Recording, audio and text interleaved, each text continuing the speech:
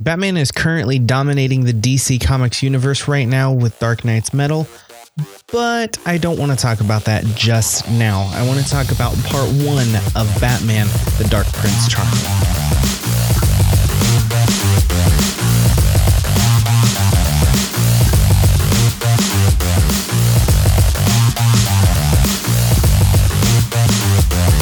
Welcome to Geek This. My name is Dave Clements. I am your host in this journey through geek pop culture. Specifically today, we're going to be talking about a graphic novel that came out recently that I read and I was intrigued by just because I saw it talked about a little bit, previewed, I guess you would say, on Twitter. So, as I said in the cold opener, Scott Snyder and James Tynion IV are dominating DC Comics right now with the Dark Knight's Metal storyline. There's a whole huge arc that is going on right now, and I am trying to keep up with it. But here's the thing. As much as I love reading current comic books and current issues, it becomes super overwhelming. There's so many tie-ins and crossovers that you have to keep up with. And a year or a couple years ago, David Hunt and I actually talked about this same issue with Marvel Comics when they did Infinity. So it's been a few years. You can go back to that episode, which I will link in the show notes at geekthispodcast.com/73. But we talked about that and just how, overwhelming it is to have so many comic books that, sure, you don't have to read all of them, but it's good to read all of them to get the complete full story.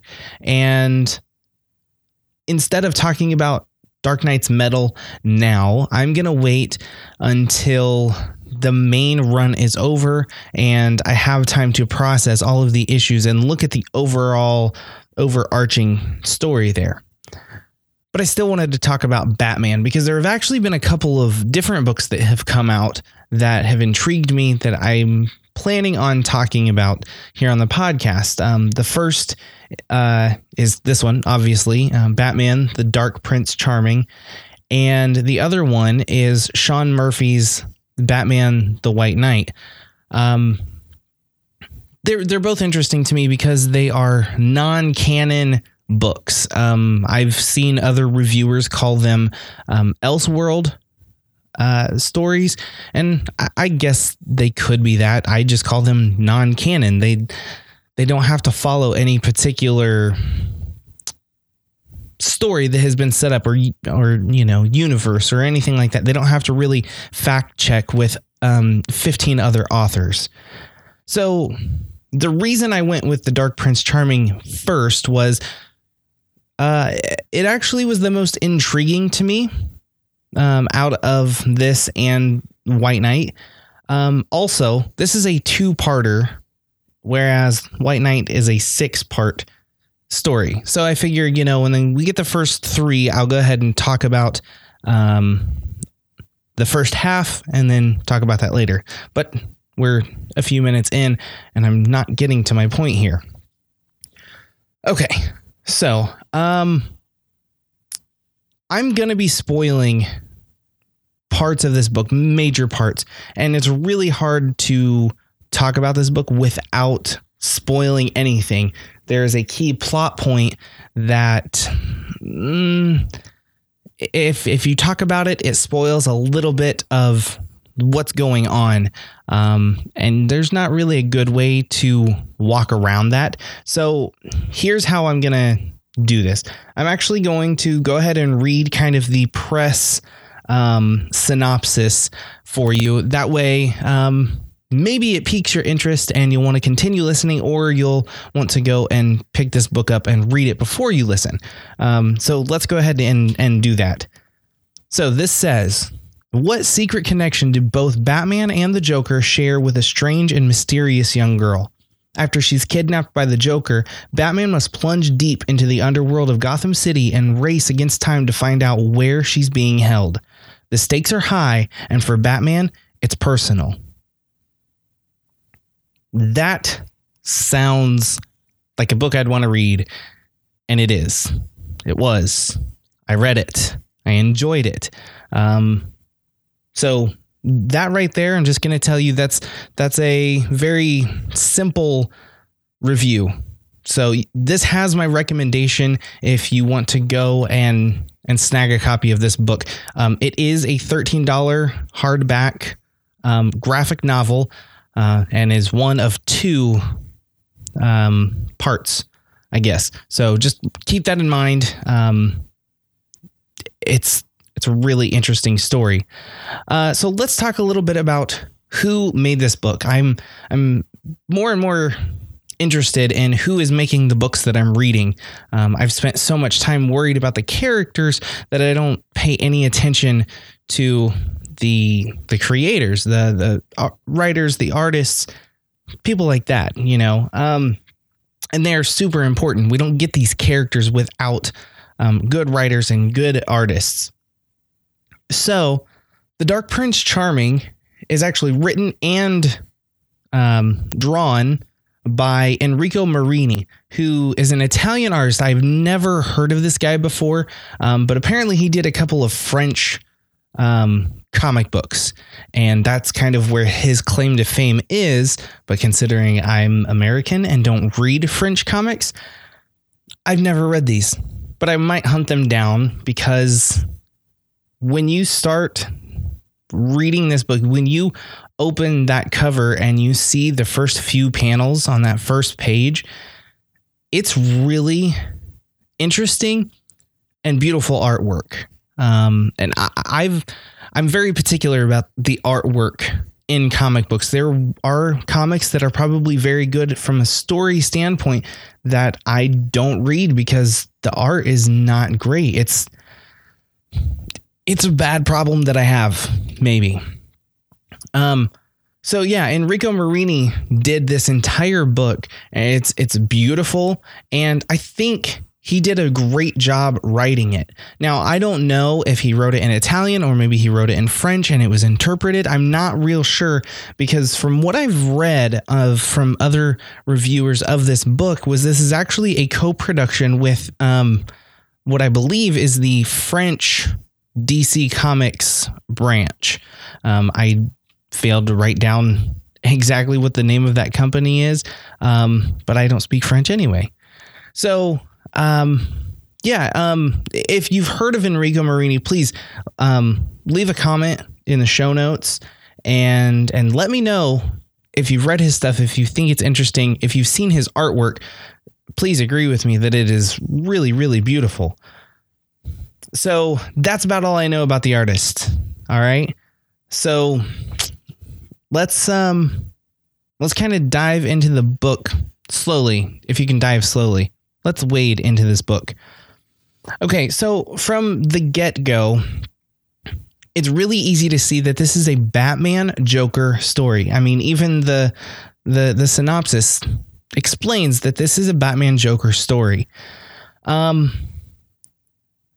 For me, it's really nice to see the Joker back in such a prominent place in a story. He's been gone in mainstream comics for a while. Scott Snyder kind of tucked him away somewhere to bring out, spoiler, in Dark Knight's Metal. And I've missed the Joker. I enjoy the dynamic that Batman and Joker have. And this book has done a really good job of drumming that excitement up of these two characters. So it's a treat, and it sucks you in. The art and the idea of Batman and Joker going head to head and Batman becoming a detective again. That's incredibly important to me as a Batman fan. So, let's talk about the storyline here. I gave you the official synopsis, and this is where the spoilers begin, because I can't say anything else really about the plot itself without spoiling things. I know I've said that already. So, something that is really interesting to me is that when you start this story out, before you even get to the actual content and the plot of what's going on, you can automatically see that Enrico Marini has made these characters his own, but also made sure that they are familiar to you, and it's not just a skin that he plastered over something, if that makes sense. The story opens with the Joker walking into the sewer where this little girl is lost. You know, she's crying for her mom, and he walks in and he's talking to her. And for me, I immediately started getting the creeps, because this feels like smart, classic, not maniacal Joker to me. There's something more refined about it. Not I don't know what to compare it to. I mean, first of all, he's not maniacally laughing at everything. You don't get the panels of nothing but ha-has, you know? There's something more subtle about the character that he is in this book. And I find it fascinating. And that's what you get within the first couple of pages and panels, really, of this book. So from the get-go, you know that something is going on involving the Joker and this girl. And you assume he's going to kill her. Which that was the part that gave me chills, was that he would intentionally kill, you know, a 8-9-year-old girl. That's terrifying to me as a father, because I have an 8 or 9-year-old girl. So, you know, he threatens her, and then it cuts to this scene of Wayne Manor, and this now iconic purple box wrapped in green ribbon shows up. And Alfred does his checks. He makes sure that everything is okay, and gives the box to Bruce. And Bruce knows who this package is from. We all know it's from the Joker. And he makes a mention to himself, not aloud, that the Joker is alive. And he's out there, and he knows. Now, for me, reading this, that makes it sound like possibly Joker knows that Bruce is Batman. And of course, we don't know what's in this box.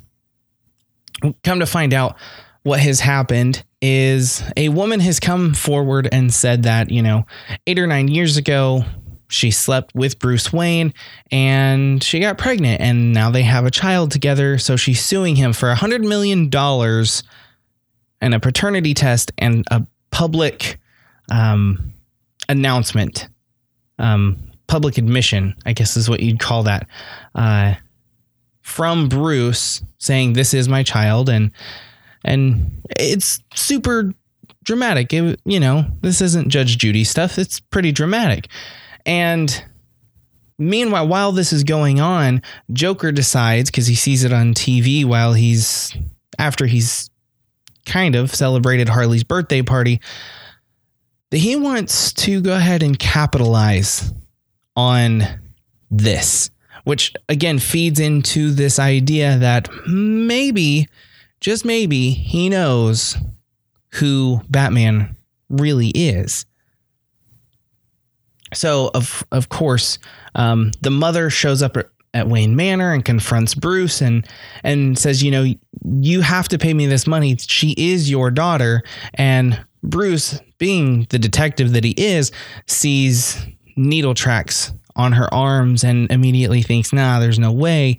This woman's a junkie, and essentially slams the door in her face and saying that he's not going to pay any amount of money to this lady. Because there's no proof. And yeah, again, Joker steps in and he ends up killing the mother, or actually, I'm not real sure on that. I do believe he kills the mother and the lawyer that's representing this case by crashing into a car that they're driving away from Wayne Manor, and they're in Gotham at this time. But he slams into the car and kills basically everybody except for the daughter. The daughter is kidnapped and taken away to the sewer. You find out that this is the girl that is in the sewer. Now, it's all supposition at this point in time in the book. You don't know for sure if Bruce really is the father, and they don't clarify it 100% in this first part. The only thing that is possibly an answer is Alfred telling Bruce, I'm afraid you won't like the results. That's about it.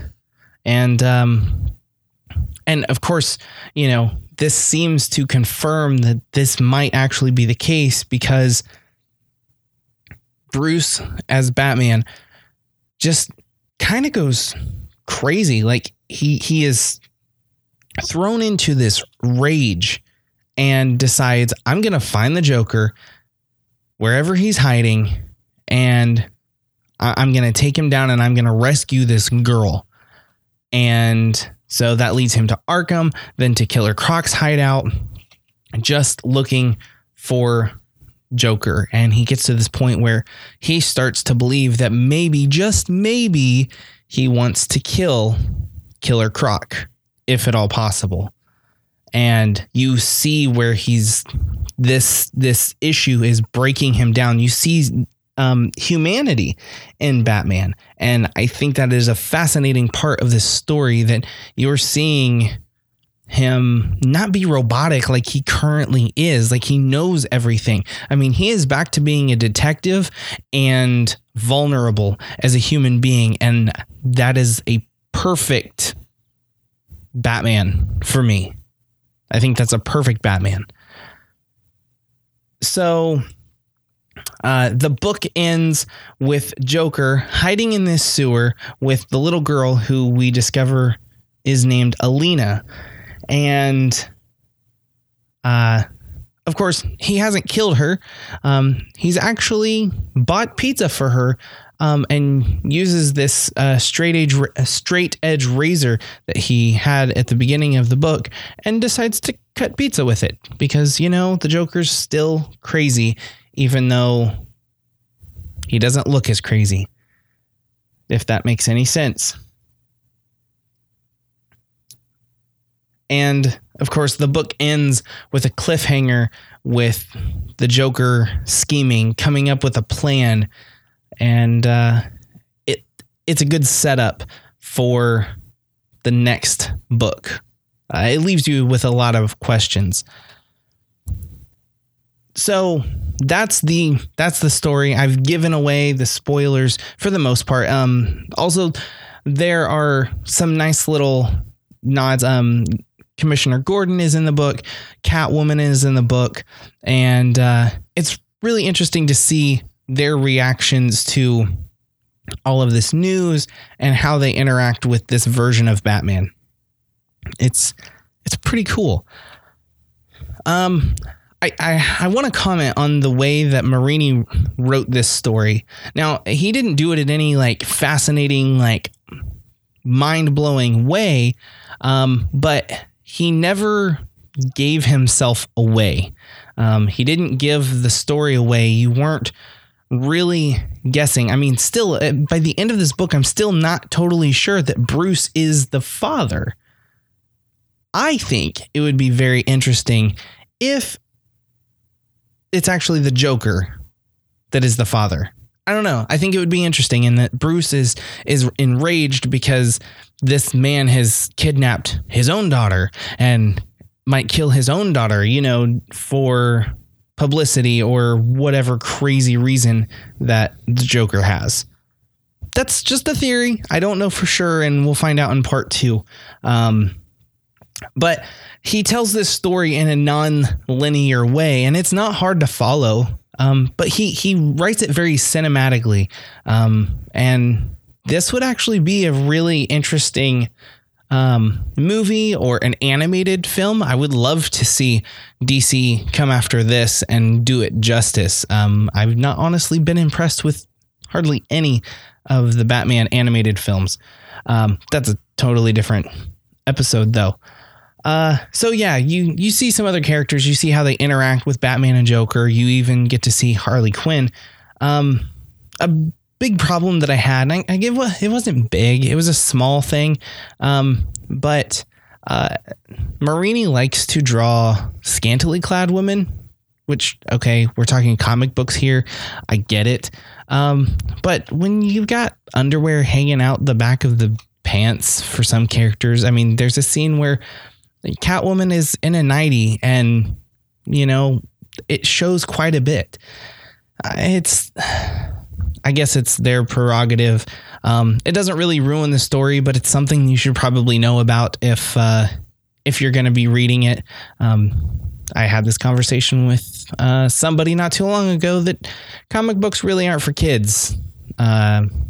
So just keep that in mind before you go and hand this off to somebody. Be sure to read it first and make sure that they're okay with that. Or that, it's not going to bother them too much. I guess if I'm completely honest about this book, the thing that drew me in the most was at the end of this book was how real that this world felt. It felt cinematic, but it also felt grounded in reality. Like, if we actually had superheroes, this might be something that we would be following on the news.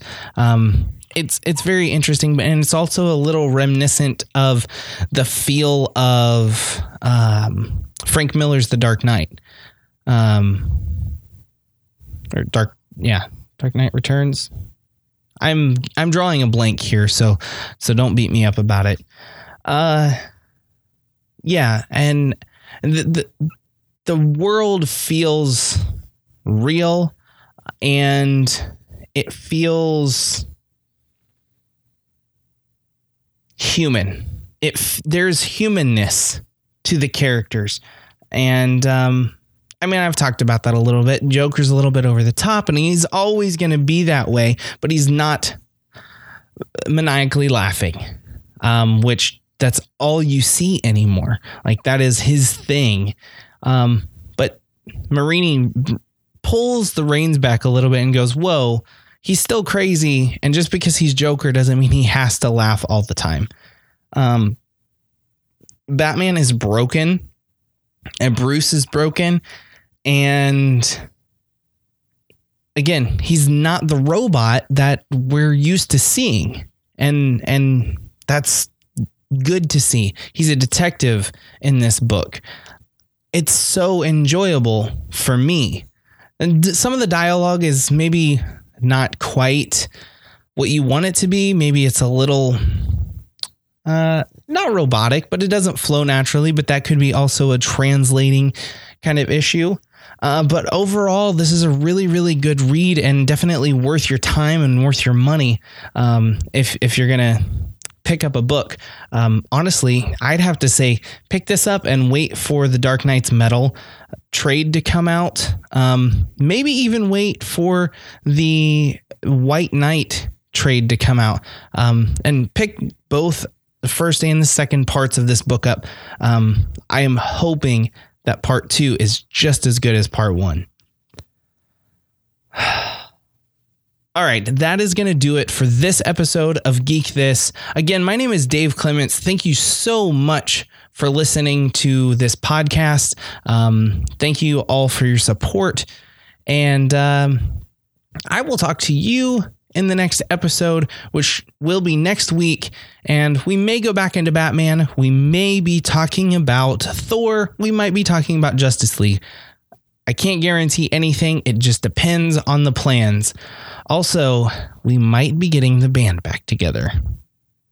All right, that's going to do it. Again, thank you so much for listening. If you want to check out the show notes for this episode, don't forget to go to geekthispodcast.com/73. There should be a link in your podcatcher, whatever podcast app you're using. See if there's a link in there and click that. Check out the show notes and leave a comment. Also, while you're at it, if you could also leave a review for the podcast, that gives me a little bit more encouragement to keep the show going. And it also lets me know what you like and don't like about the podcast. Okay? All right. That's enough salesy stuff, although I'm not really asking you to buy anything. I will talk to you guys next week.